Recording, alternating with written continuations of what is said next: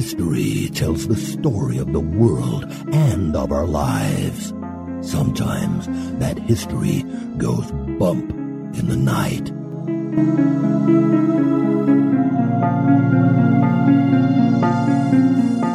Broadcasting from the center of oddity and the supernatural in Central Florida, it's the History Goes Bump podcast. Hello, you spooktacular people. Welcome to this 109th episode of the History Goes Bump podcast. Ghost Stories for the Theater of the Mind. I am your host, Diane. And this is Denise. And Denise, on this episode, we have the most demanded location we've had thus far in the podcast. So no pressure at all on us. Man, we better get this right. We actually had done this location, the Winchester Mystery House, before. What had happened is I'd found this place called Mystery Manor that was a haunted house attraction that actually had been a real location that had actual hauntings that were going on in it. But they'd made up a fabricated story to go with it. And in doing the fabricated story that went with it and then trying to figure out everything, it only was like about maybe 10 to 15 minutes of the show. So I was like, I've got to have something else to do here. And I'd been looking at the Winchester Mystery House and I went, well, it has mystery in the name. And I just did Mystery Manor, so I could make this the mysterious episode. It sounded like a really great idea at the time, and that's episode 8. But we only gave the Winchester Mansion about 15 minutes in that show. We kind of went through it really fast. And so we keep getting requests for it because people don't realize it's there if they haven't worked their way all the way through the archives, because it doesn't actually show up when you just look down at the titles. You don't see it in the title anywhere. And I thought, looking at this place and all of the wonderful comments that we've gotten about it, we're going to share a lot from our listeners because a lot of our listeners, this is probably the most visited place by all of our listeners as well, had wonderful things to say about it. And I said, you know what? We need to give this its own show and we have to do a thorough job with it. So that's what we're going to be doing for you on this episode. We hope you guys really enjoy it. We're looking forward to sharing it with you. This is one of the most unique locations probably on the planet next to, I would say, Coral Castle. Now that's talking about America. So there's going to be people in other parts of the world that would think differently. But at least here in America, I would say those are the two top unique places built in America. I would agree. Before we get into that, we want to point you at our website, historygoesbump.com. Denise, if people want to send us feedback, where can they do that? They can do that at historygoesbump@gmail.com. We want to welcome into the Spooktacular crew, Anna. Hey, Anna. Dee Dee and Josh. Hey, Dee Dee and Josh. And Lisa. Hi, Lisa. We also had April join us in the Spooktacular crew, and she had let us know, hi everyone, I just wanted to thank you for welcoming me so warmly into the Spooktacular crew. And I do want to thank our crew for you guys being so welcoming. You guys are awesome. Yes, you are. She also said she wanted to thank you and I for this series of wonderful podcasts. I love listening to both of you while I'm driving to my sister's school in the morning. I'm also so very happy to hear about the Philippines during the Andersonville prison episode. It's very rare for me to hear about my home country in a podcast, so it really made my day. And then she made a suggestion for a future topic, which I said we will definitely look at because we haven't done a location in the Philippines. Not by itself. We've just mentioned it. So that's very cool. So thank you so much, April, for letting us know about that. Anna had also joined us in there, and she's really into cemeteries. And she had posted a picture of a pet cemetery that's in Boulder City, Nevada. And it was at night, so it was cool and creepy all at the same time. And she said the group that she had out there with her, they heard dogs barking in the distance. Only problem, there's no houses out there. They were in the middle of nowhere, apparently. Michelle DePriest had been listening to the Franklin Battlefield episode, and she said, did you guys hear about the Locks twins that were poisoned by that water? So when you had asked about, I wonder how this affected the people who lived here, that's one of the things it did. It poisoned a couple of twins. Oh, geez. And then we want to give a shout out to Proof Paranormal. Hey, Proof Paranormal. They've been listening to the show on road trips, and they actually shared it on their page over on Facebook, and so we greatly appreciate that. And they've been sharing our stuff on Twitter, too, I noticed. And that is an acronym for Paranormal Research of Otherworldly Forms. Kind of cool, huh? Very cool name. And then it's called Proof. I like that a lot. Yeah. Somebody's creative in their group. All right, everyone. Are you ready to go to the Winchester Mystery House? Yes, I am. All right, let's go.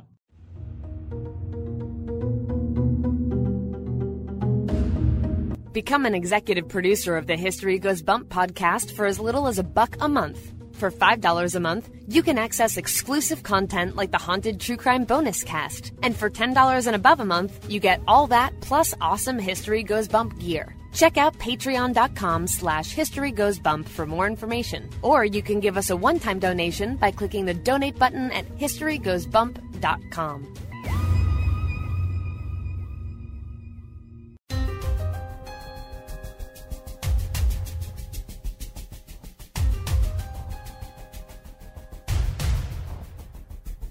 History is full of oddities, curiosities, mysteries, and the truly bizarre. Welcome to This Moment in Oddity.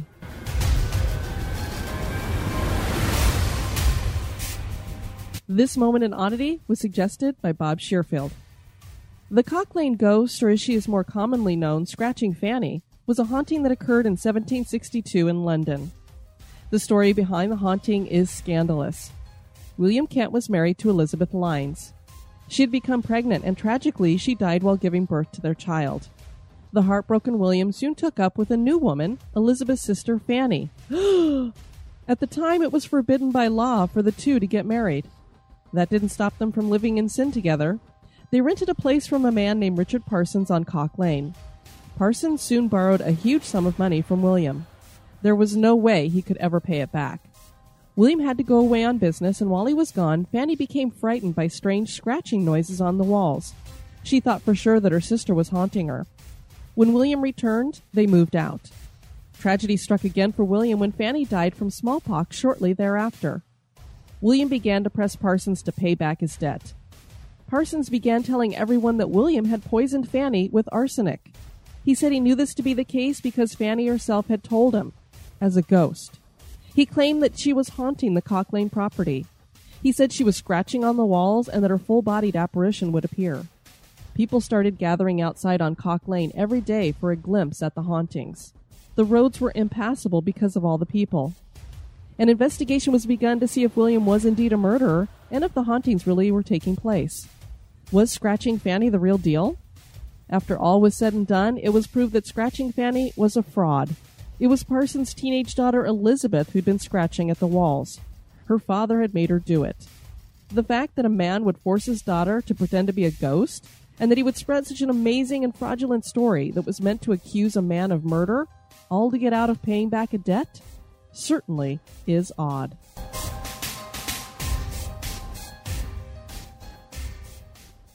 Scared yet? Boo!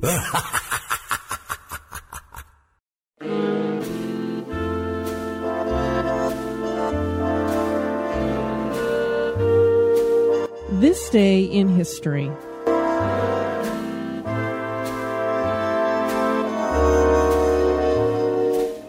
On this day, February 29th, in 1940, Hattie McDaniels became the first African-American person to be nominated for and win an Academy Award.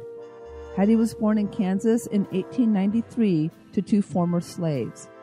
She was one of the first African-American women to be on the radio in the 1920s. Her breakout role was in the 1934's Judge Priest.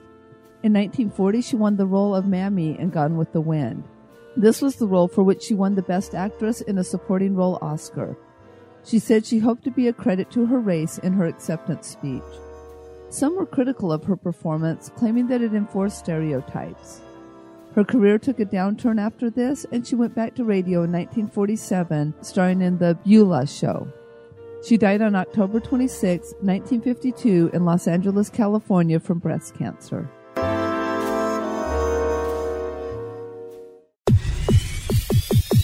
You're listening to History Goes Bump.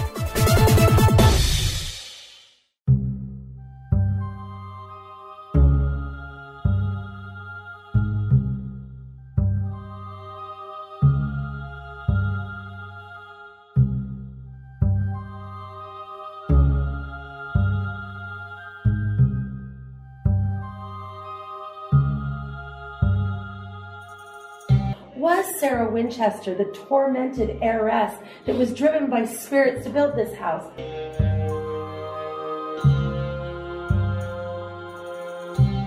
Or was she simply a slightly quirky woman who did lack architectural training and was compelled to build things like this? A door to a wall, a window to a wall, a staircase to a wall, a staircase to nowhere, a staircase to the ceiling, and even a door to nowhere.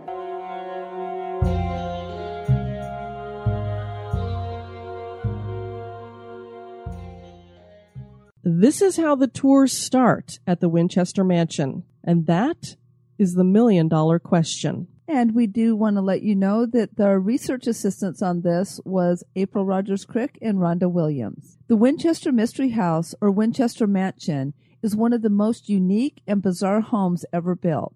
The mystery part of the name refers to the interior infrastructure. It truly is a mystery why certain elements were constructed. There are stairways that lead to nowhere, doors that open to walls, and windows on the interior of the house. Numerology plays a significant part in the design as well. Legends and rumors permeate the history of the home. Was the weird construction an elaborate attempt to fool spirits to keep them at bay? Many of the rumors about the house include tales of haunting activity. Tours are very popular here, and listener Rhonda Williams shares her experience with the flashlight tour in this episode. Come with us as we explore the mysteries, history, and hauntings of the Winchester Mansion. The story of the Winchester Mansion begins with Oliver Winchester. He was born in Boston, Massachusetts in 1810. He originally went into the clothing business and sold dress shirts. In 1857, he purchased the Volcanic Repeating Arms Company, and he changed out the name Volcanic for his own name. From 1866 through the turn of the 20th century, the Winchester lever-action repeating rifle was a legendary part of America's Old West. It was known as the gun that won the West. The Winchester rifle was used during the Civil War and was used by American settlers. The gun helped to make Oliver Winchester a wealthy man. William Wirt Winchester was born in 1837. He was Oliver's son and was a part of the Winchester Company for his entire life. When Oliver died on December 10, 1880, the Winchester Company was worth over $3 million, and his personal fortune another $1.5 million. He left his estate in equal thirds to his wife, his daughter, and his only son, William. William married Sarah Lockwood Pardee in 1862. She was a 4-foot, 10-inch, 90-pound debutante. Big lady. Yeah, huge. She's an Amazon. Sarah was born in 1839, played the piano well, read voraciously, and spoke 4 languages. William and Sarah had one daughter, Annie, in 1866. Annie died of marasmus, a disease that prevents the human body from breaking down protein, and the afflicted person starves to death. Sarah watched her daughter starve to death until Annie passed away at 6 weeks old. She is buried in New Haven, Connecticut. It took Sarah 10 years to get past the death of her only child. In late March 1881, just 3 months after his father's death, William succumbed to tuberculosis, leaving his 1/3 of the Winchester fortune to his widow, Sarah. She would make about $1,000 a day from the Winchester Company. You imagine back in that day, I mean, that's a lot of money nowadays. Back then, wow, this woman is really, really wealthy. Very much so. She's also very, very heartbroken. She's lost her husband, her only child, and she watched her die in a horrible way. Her father-in-law has died, and her mother also have all died in this time period. So she's pretty much lost all these people around her. Oh, I can't even imagine. That's a lot of grief for one person to bear in a very, very short time. After William's death, Sarah was encouraged by a friend to visit a medium so that she could speak to William again. Spiritualism was all the rage at the time, with seances taking place in the homes of many a Victorian parlor. Sarah already was a superstitious woman, as will be reflected later in the design of the Winchester Mansion. The medium she consulted was named Adam Coons. Sarah explained to him that she was worried that the spirits of those killed by Winchester rifles would come after her to seek revenge. Coons supported this belief, although there was obviously no proof for this. He and Sarah both thought all the deaths in her family were because of these spirits. But disease was a part of life back then. Dying of tuberculosis was common, as we all know. Coons encouraged Sarah to sell her home in Connecticut and move to California. She did move with her sister and claimed that William guided her to the Santa Clara Valley. So here we start the whole story with the tempting of the spirits. Indeed. And of course, when it comes to the Winchester Mystery House, a lot of it is legend. So did she really visit this medium? Did he really talk to William? Is this really the information that was passed back and forth? We don't know, but based on what the house looks like when it gets done, it does seem to support that there was something going on here that she was trying to escape or deal with in some architectural way. Architectural therapy? I guess. It's a new one. Yeah, I need some architectural therapy.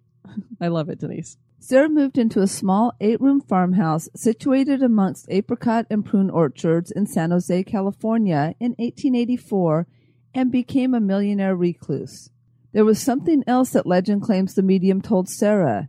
He explained that when she bought her new home, she must continue construction on the place as long as she lived, so the ghosts of those killed by Winchester rifles would have somewhere to live and be pacified. Based on the interior of the house, we would think the construction was meant to confuse the ghost. Another legend says that Sarah was a spiritualist who believed that as long as she kept building onto the house, she wouldn't die. Sarah almost immediately began construction on the small farmhouse. A third, then fourth story appeared above the trees. Towers and strange abutments materialized. A fifth and sixth story were added. The ongoing building was strange enough, but the mismatched exterior architecture of the constantly growing Victorian-styled house had the locals, who loved to gossip, convinced that the widow Winchester was more than just an eccentric recluse. Neighbors would peek through the elaborate gardens. They watched the construction in amazement, but most never saw the inside. Sarah rarely invited guests into her home. You know, she never took pictures of anything either. Well, she was a true recluse. And I don't know if the picture thing was a superstition thing, too. Gossiping servants added to the stories of her eccentric, reclusive lifestyle and obsession with ghosts within the community. Sarah's neighbor and other residents of San Jose believed her as crazy as she was rich. Sarah ruled her household with a firm hand. She would often spy on her staff, and she had elaborate little ways of doing it so that they wouldn't even know that she was doing it, built into the house. Or sometimes she would just show up behind them. They'd turn around, and there she was. She'd been watching them. Oh, my gosh, that would completely, freak me out. As somebody who cleans homes for a living, if any of my clients did that, it would kind of freak me out, because I'd be like, why are you just watching me? Usually they follow me around and talk to me, because when they're little old ladies, they like to talk to you. I think sometimes some of them have me come just for that reason. That would kind of freak me out a little bit. Well, and I would be afraid to sneak up on somebody, especially if they're not paying attention, because they could end up elbowing you and taking you out. That's true. But you know what? Few of them would quit their jobs because she paid high wages. All the employees, except for her personal secretary and the butler who served dinner, were forbidden to see her unless she wore a veil. Even an accidental glimpse was instant dismissal. Servants needed maps to navigate the miles and miles of corridors. And they would have to update those regularly, I guess, because the construction was ongoing. Hidden passageways were concealed by wall panels. Behind one closet door was a solid wall. Behind another was access to 30 more rooms. Some doors opened on to unexpected dangers, such as a 2-story drop to the floor below. A fireplace chimney stopped short of the ceiling.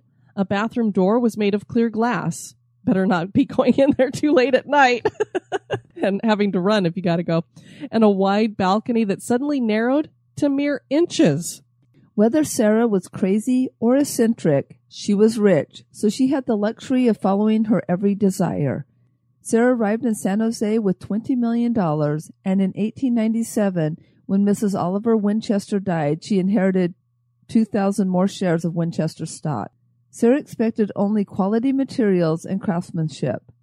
She ordered Tiffany glass designed with her favorite flower, the daisy, French wallpaper, Belgian crystal, and West Africa mahogany.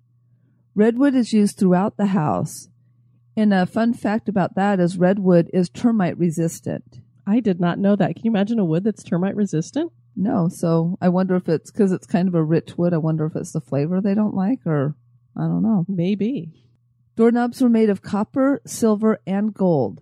She also had installed an automated elevator, the first seen on the West Coast. She used only the latest technologies, including a few of her own inventions. When Sarah found a fabric she liked in town, she would buy it all up so no one else in town would have the same design. The plaster was made with horsehair, making it more insulated. We heard this in was it the Myrtles Plantation that used horsehair plaster as well? I think so. I remember talking to Patrick about that and going, ew, but it actually, it insulates it and holds the plaster together. So yeah. One fireplace is inspired by a pagoda and made from West African mahogany. The metal cupboard is the Spiritualist Society's spider web. The brick is actually Minnesota pipestone, which is used in manufacture of peace pipes, and it's etched so that it appears to be brick. Now, the interesting thing is they tell you on the tour a lot that there's these spider webs that are symbols for the Spiritualist Society. I'm thinking that that is what Sarah has chosen as the symbol for her group. I don't know that it was a specific symbol for that group. If a listener knows differently, please let us know. But I couldn't seem to find anything about that. I do know that spiders are considered spiritual guides in spider lore for druids. So I don't know if that's kind of somewhere where that would come through. If I was to go with my own thinking, a spider web might catch the soul. I don't know. Maybe well, in like dream catchers, I mean, if you just think of dream catchers, they kind of have that web appearance. That's true. So could have some truth there. I just know that no offense to anybody out there, but I don't think I would want the spider to be my personal like totem or anything. No, I don't like spiders. Not at all. Or snakes for you. Spiders and snakes, stay away. The house grew to 7 stories with the installation of an observation tower. No official plans were ever drawn up of the Victorian-style house, and the foreman, John Hanson, followed Mrs. Winchester's plans rather than common sense or his own expertise over the years, causing chaos. The floor plan changed constantly. Many structures were built, torn down, then built again. Additions stick out in all directions. New wings were erected within inches of old ones. A bell tower in the yard was eventually surrounded by the house. This made the bell tower accessible only through a secret underground tunnel. I definitely want to go see this place. I do too.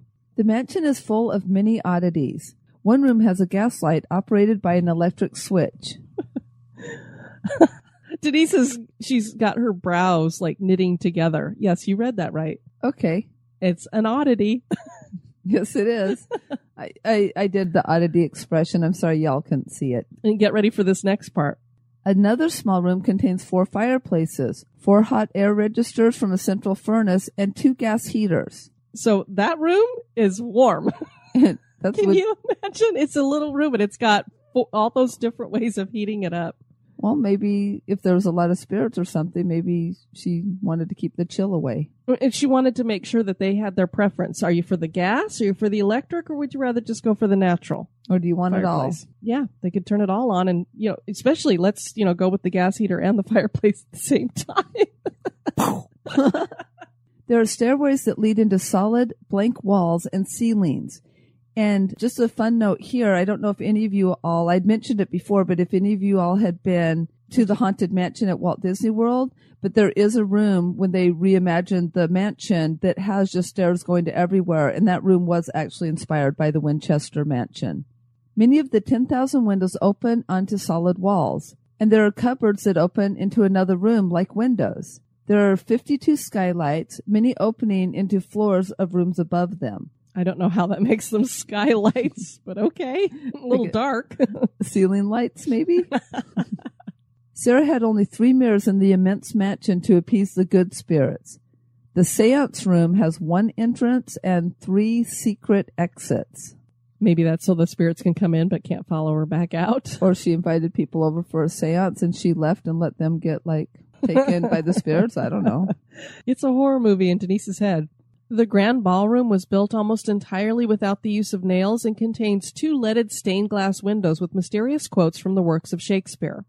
The 7-Eleven staircase goes down 7 steps and then up 11, and in the end, you remain on the 2nd floor. The switchback staircase is a winding staircase with 44 steps.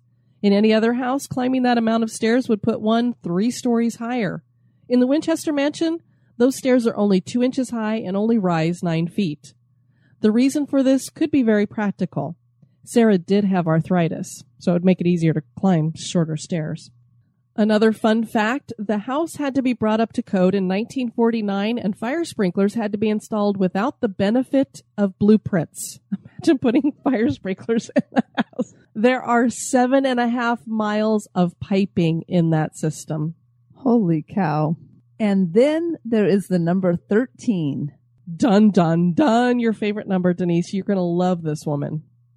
I already actually like her a lot. I mean, she might be eccentric and a little bit crazy, but those are, I tend to like those people. So almost every room is paneled with 13 sections.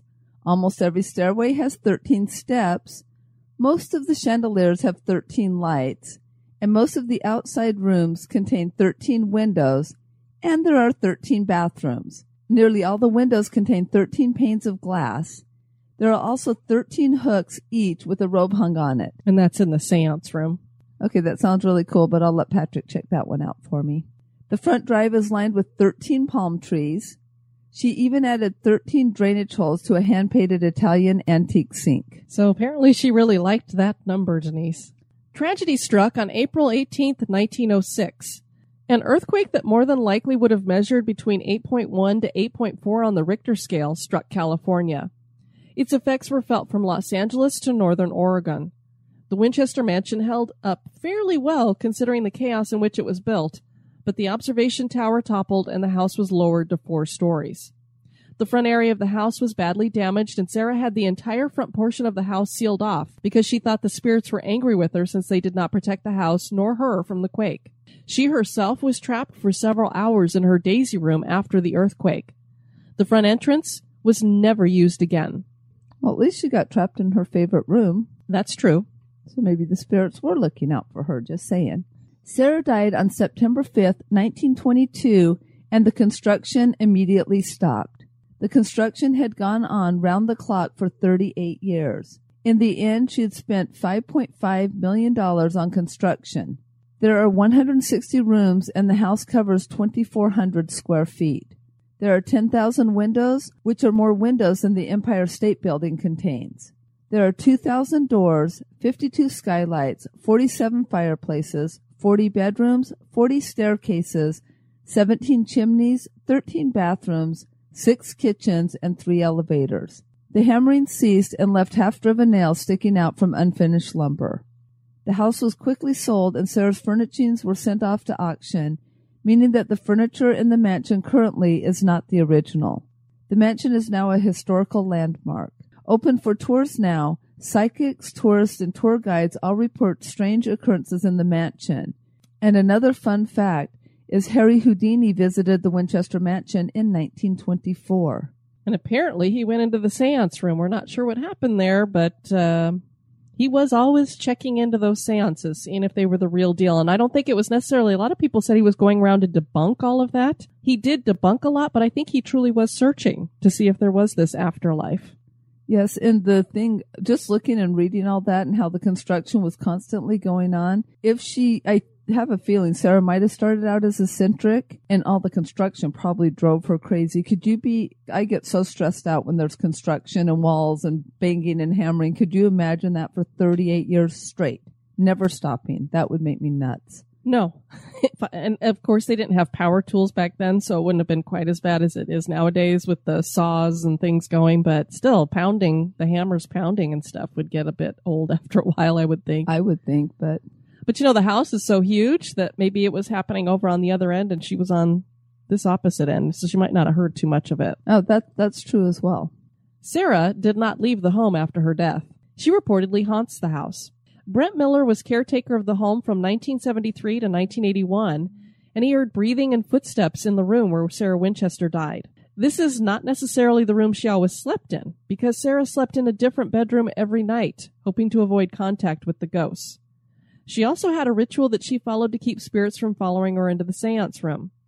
At exactly midnight, the bell in the tower would toll. This would signal Sarah to scurry along the twisting corridors and secret passageways, up and down elevators and odd-sized staircases, in and out of windows. Her roundabout route discourages anyone from following her. With a final glance over her shoulder, she would enter the seance room through a one-way door. This room was deep in the heart of the mansion and was off-limits to all but her, at least all the living. This is where it is said she would receive her building instructions from the spirits. After the meeting, she often hosted a dinner party with 13 settings. Her chefs fixed gourmet meals which were served on gold plates. It's not known if her guests were living or dead. It'd be interesting to find out if there was any food left on 12 of the plates. Quite true. She didn't have a lot of people come into the home, so I don't know what she was throwing all these dinner parties. Doesn't seem like a lot of them would be for actual living people. Unless my tale that I wove is true and she was inviting real people in, feeding them, and then killing them off. Now you sound like a whole season of American Horror Story. Keep your clothes on. Yes, American Horror Story has kind of gotten to the point where I can't even watch it anymore because I'm like, are we trying to scare people or is this soft porn? And I've only seen one episode and it was definitely soft porn. Mm-hmm. Most haunting activity is centered on the 3rd floor. A tour guide said that she had once been taking a group of young boys around the house, and when they got to the 3rd floor, one boy claimed about being extremely cold. He started to shiver. The other boys felt his skin, and he was ice cold. None of the rest of them felt cold. When the group left the 3rd floor, the boy warmed right up. A friend of Miller's caught a picture of an apparition in coveralls when he came to visit. Could this be the carpenter ghost that has been seen laying the floor?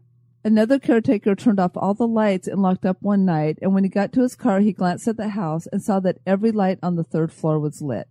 Unused kitchens sometimes give off the scent of a warm meal, particularly chicken soup. A manager at the mansion named Janet started working here when she was a teenager. One day she was mopping when she heard bustling coming from one of the kitchens. She walked into the kitchen and found it empty. She went back to mopping and again heard pots and pans banging around. She checked the kitchen and found it empty again. It happened a 3rd time and then stopped. Janet also had another freaky experience. She was watering plants and heard a loud rapping several times. She checked each of the 3 times that it happened to see if anyone else was in the house with her, but she was alone. The final time she heard the rapping, she figured out it was coming from the roof area. She went up to investigate, and something closed and locked the door behind her. That door has only 2 keys. Janet had one of the keys with her, thankfully, so she could unlock the door. The other key was with the other manager. She called him to verify that he had the key. He did. So who locked the door? Sort of like what happened to us in St. Augustine. That's totally what I was thinking when I heard that. I'm like, oh, we've been locked in by ghosts too. Well, Diane is. They liked me. That's true. I was the one who got locked in. But it could have been to keep you locked out. But they didn't want me in their lighthouse. No, they just know I don't tempt spirits, so they lock the one in that does. That's true. Paranormal investigators report feeling icy spots, hearing organ music, seeing orbs and locked doorknobs turn, and moving light. Some windows slam shut hard enough that they shatter. A tour guide named Elizabeth was walking to the Oriental rooms that contain items from the Orient that were common in Victorian homes. She claims that something compelled her to turn around, and she looked at the fireplace that had been behind her. She noticed an elbow on the mantel and realized that it was attached to a full-body apparition of a 20-something young woman, wearing period clothing from the 1920s. She was around 5'4" with dark hair. Elizabeth looked away and then looked again, and the ghost was still standing there. She was sure of what she saw. When she looked away and then looked back one more time, the female figure had disappeared. The staff believes that the ghost belongs to Marion Marriott, who was Sarah's niece and personal secretary. According to ghost lore, the mansion's odd features make sense. Spirits like to use fireplaces to enter and exit a place, and it is said they dislike mirrors. The mansion contains 47 fireplaces, but only 3 mirrors. Ghosts do not cast shadows, so Sarah arranged light fixtures so that the ghosts would not feel conspicuous and humiliated because they did not cast shadows. Legend claims that the mansion also reflects Sarah's attempts to control which ghosts visited. By catering to their wishes and providing extravagant luxuries, she welcomed good spirits. The confusing floor plans and oddities such as hand-carved wooden posts and railing installed upside down were meant to discourage the spirits of outlaws killed by Winchester rifles. Superstition also caused Sarah to board up a cellar room where she kept a wonderful wine cellar. One evening she went to get a bottle to enjoy and noticed a black handprint on the wall. She assumed that an evil ghost had made the print. Common sense tells us that it was more than likely one of the dozens of workmen that came through the house. Nevertheless, she walled up the room, and no one has ever been able to locate the wine cellar to this day. I bet the wine that's in there would be worth a lot of money now. Oh, I bet you not only just linked to the Winchester Mansion, but it is aged very, very nicely, I would think. Exactly, as long as, it didn't get contaminated. Some people claim that the story about Sarah fearing spirits was baloney. In the 1950s, a series of interviews of Sarah's nephew, William Winchester Merriman, were conducted by an author, and the book claims she had not been obsessed with gun-fearing ghosts and spirits. According to the author, William said his aunt had simply decided to take up the hobby of architecture to get her mind off of her past traumas. The author also claims he explained that many of the bizarre things in the house had been added after her death to make the house more intriguing when it opened for public tours. This story also claims that she had actually lived in a houseboat at the tip of San Francisco Bay at times. This has since been debunked as the author taking creative license to sell more books and articles. So this is kind of where some of the debate comes in, is that you hear these legends, and then there's a lot of people say, well, they're actually just made up and not true. So a lot of it does go back to this interview that was conducted and other people saying things. But all I know is there was a lot of servants in that house, and they were making these claims. And they had no reason to do that because they were getting paid very well. So if they really, really hated their job and having somebody watch them, they could have gone elsewhere. So the money was pretty good. So I don't know. I would believe some of what is said to be legend about the way she built things, and that a lot of this wasn't added afterward because you had the servants and the workmen there who made these claims. One of our listeners, Rhonda Williams, went on the flashlight tour at the mansion a couple of weeks ago, and she shared her experiences and pictures with us. Rhonda said, quote, "Before the tour, we had some time and we were strolling around the garden. My boyfriend saw a light hovering on a wall and he couldn't find any source for it. I didn't see that, unfortunately, but he did. The picture shows him looking at the wall in question. If I knew he was seeing an orb, I would have pointed the camera elsewhere." So we have a really cool picture that she took, though, there in the back garden area, so you can kind of see what that looks like, and it's dark with all these lights around it. So, and you could tell he's looking at something.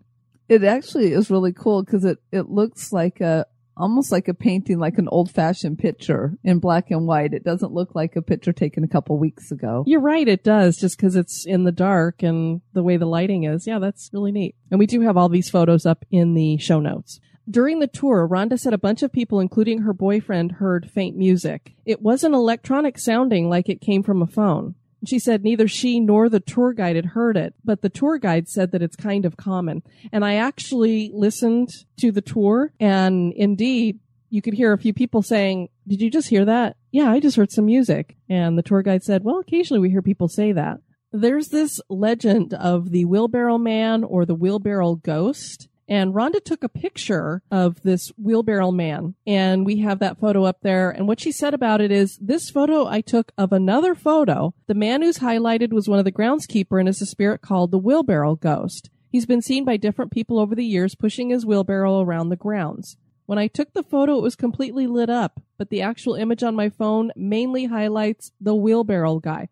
And it's so funny because when I initially looked at this picture, before I saw what she had written, I was like, oh, that's kind of cool. It looks like when you're watching a TV show and they want you to see what one of the people in the picture is that they're talking about, they'll highlight that person. And that's what this looks like. So I would have thought that they had like a spotlight right on him, like a little bitty light, or that somebody had put their flashlight right on that. That's exactly what I thought when I first saw the photo as well. And she says that whole picture had light on it. So that is really weird.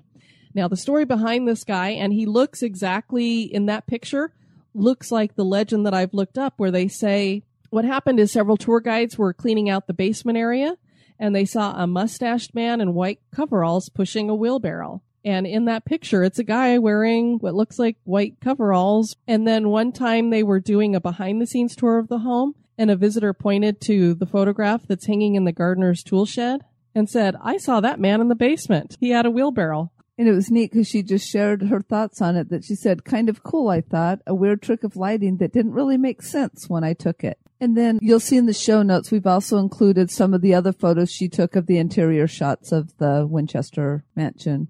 And then, as Diane had mentioned earlier, we had a lot of our listeners that have visited the home, and so we wanted to include a lot of their comments as well. So the first one is from Beth Edwards-Lang. Very interesting story. Kind of feel sorry for the lady who's always thinking something was after her. We did a flashlight tour on Friday the 13th. The house is amazing. Michelle Dupree said, "It was an amazing home. Unfortunately, our guide really rushed us. I never had any experiences there. I think I might have at the Whaley House, which we do have on our list for future. But if you look on YouTube, they have a video of the chandelier moving on its own." Shelley Emery, what a place. Windows in the floor, doors that open to walls, doors that open to 3 stories drop, etc., etc. I didn't have any experiences, though, but what an amazing place. April Garachi, I hope I got that last name right. "It's so gorgeous. The architecture alone is worth the visit, but the history and supernatural stories make it even better." From Leanna Sapien, amazeballs, and it's short person friendly. My brother felt the presence behind him during a tour when he was behind a door that had no knob on his side. Regardless of the creepy, it's just a fun house. And Lisa Linderman said, I went in the summer of 2014, took the regular tour and the behind-the-scenes tour. I never felt creeped out or scared, had no experiences except for missing a bottom stair and falling into a post. Well, she bumped into something. Something went bump. A post. To say I fell in love with the place is putting it mildly. So beautiful, and I actually found it quite peaceful. I am determined to go back, and if I could swing it, I would probably stay overnight. Incidentally, I was strongly persuaded both by the tour and by some poking about that the being pursued by ghosts was either entirely fabricated or at least extremely exaggerated. She was unbelievably rich, bored, lonely, and eccentric. And possibly a Freemason. That would explain some features of the house, too. I love Sarah Winchester and her amazing house, but Dean will always be my favorite. There is no doubt that the Winchester Mansion reflects the eccentric nature of a fascinating woman. Did she really fear bad spirits? Did she take construction advice from friendly spirits? Is she still in her home in the afterlife? Have other spirits made this mansion their home? Is the Winchester Mystery House haunted? That is for you to decide. Well, it gives us a reason to go to San Jose. Absolutely. I so want to see this house in person.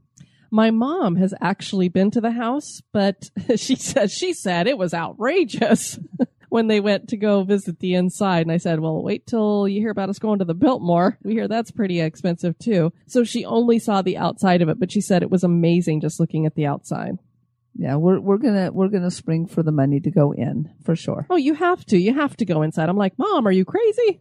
All right. Well, we are coming into the month of March. We're going to have a little something called March Madness, which will be a surprise to all of the listeners. So you'll have to wait to find out what's happening there. We do have 6 fabulous locations up for this next month. That means we're only going to be putting out 6 shows. We want so much to give to you guys and get to all of the locations that you've suggested. And we just want to put out all these shows. But sometimes we get a little bit overly zealous. A little thinly stretched. And I told Denise this month, I guess would be February, that I was starting to get to where I wasn't enjoying doing the show anymore because it was every moment of the day. I would wake up early with her, work on it, go work for 8 hours or what have you, come home and be doing that as well. And sometimes we were even sitting at the dinner table working on it. So I was like, this is too much, even with the research crew helping out as much as they have been. They have lives too, so they can only do so much. And so I said, you know what? We need to dial this back until I'm able to start replacing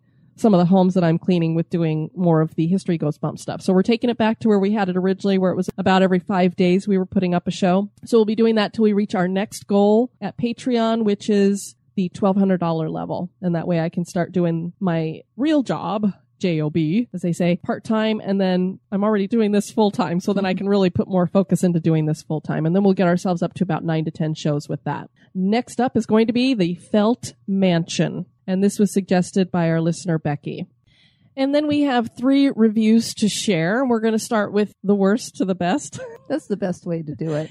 So we got a 2-star review, Denise. Oh, no. And this is Dr. Katzebrow. Can't understand Denise. Interesting show, but I can't understand the co-host Denise. She has a voice that is not well suited for a podcast show. She's muffled and has a lisp. Would be better if they got a new co-host.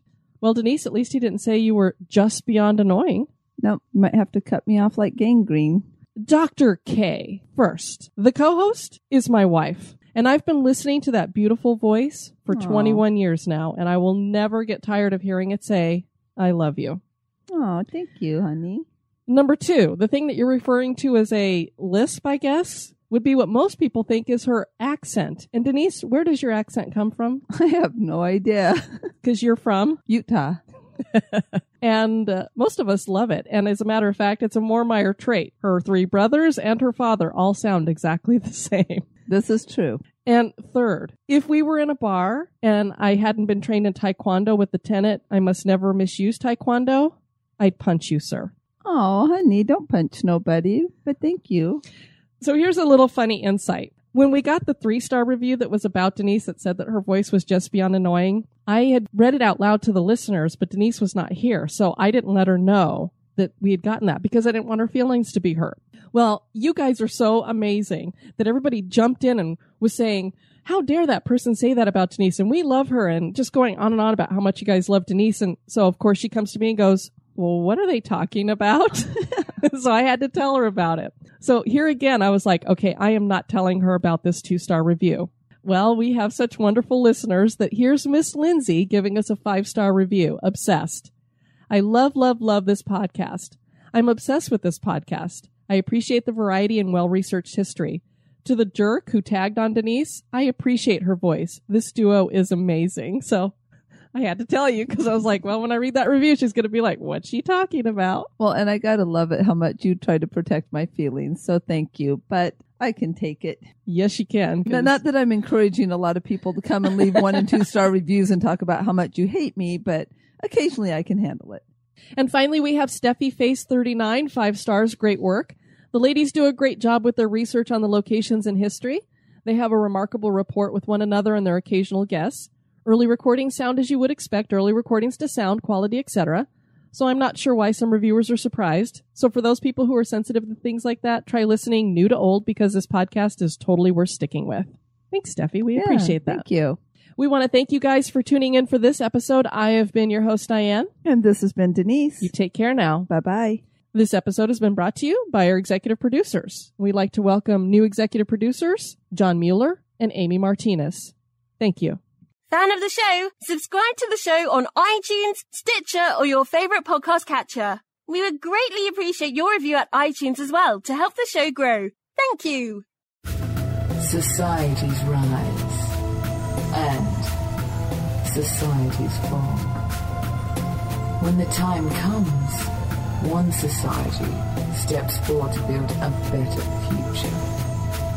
The Wicked Library, Kettle Whistle Radio, Ninth Story Podcast, Prog Watch, Red Horse Radio, The Lift, History Goes Bump, Listen, the M Writing Podcast, Society 13, Rebuilding Society, one podcast at a time.